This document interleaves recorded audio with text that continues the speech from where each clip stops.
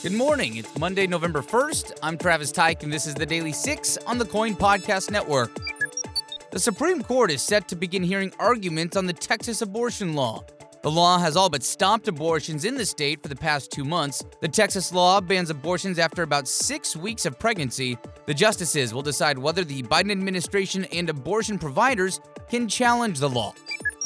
The trial of Kyle Rittenhouse begins today.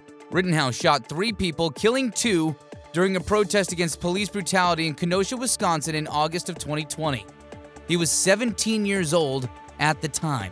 The protests happened 2 days after Jacob Blake was shot in the back by police officers while they were responding to a domestic disturbance.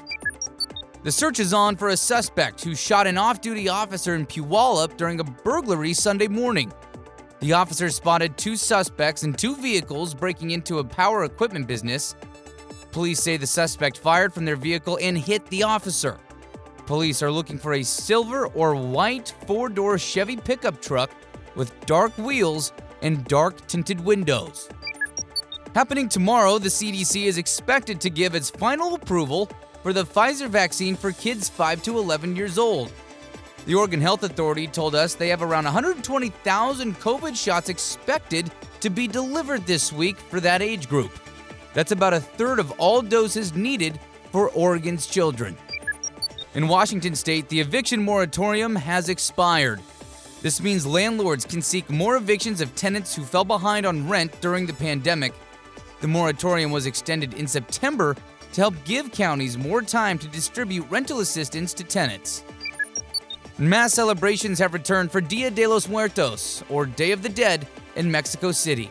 Tens of thousands gathered along the city's main boulevard yesterday to watch the parade of dancing skeletons, dancers, and floats. The celebrations continued today and tomorrow. Last year, mass gatherings and graveyard visits were banned because of the pandemic. For more great content from the Coin Podcast Network, make sure you download and subscribe wherever you already listen to your favorite podcasts. Happy November 1st. We'll see you tomorrow.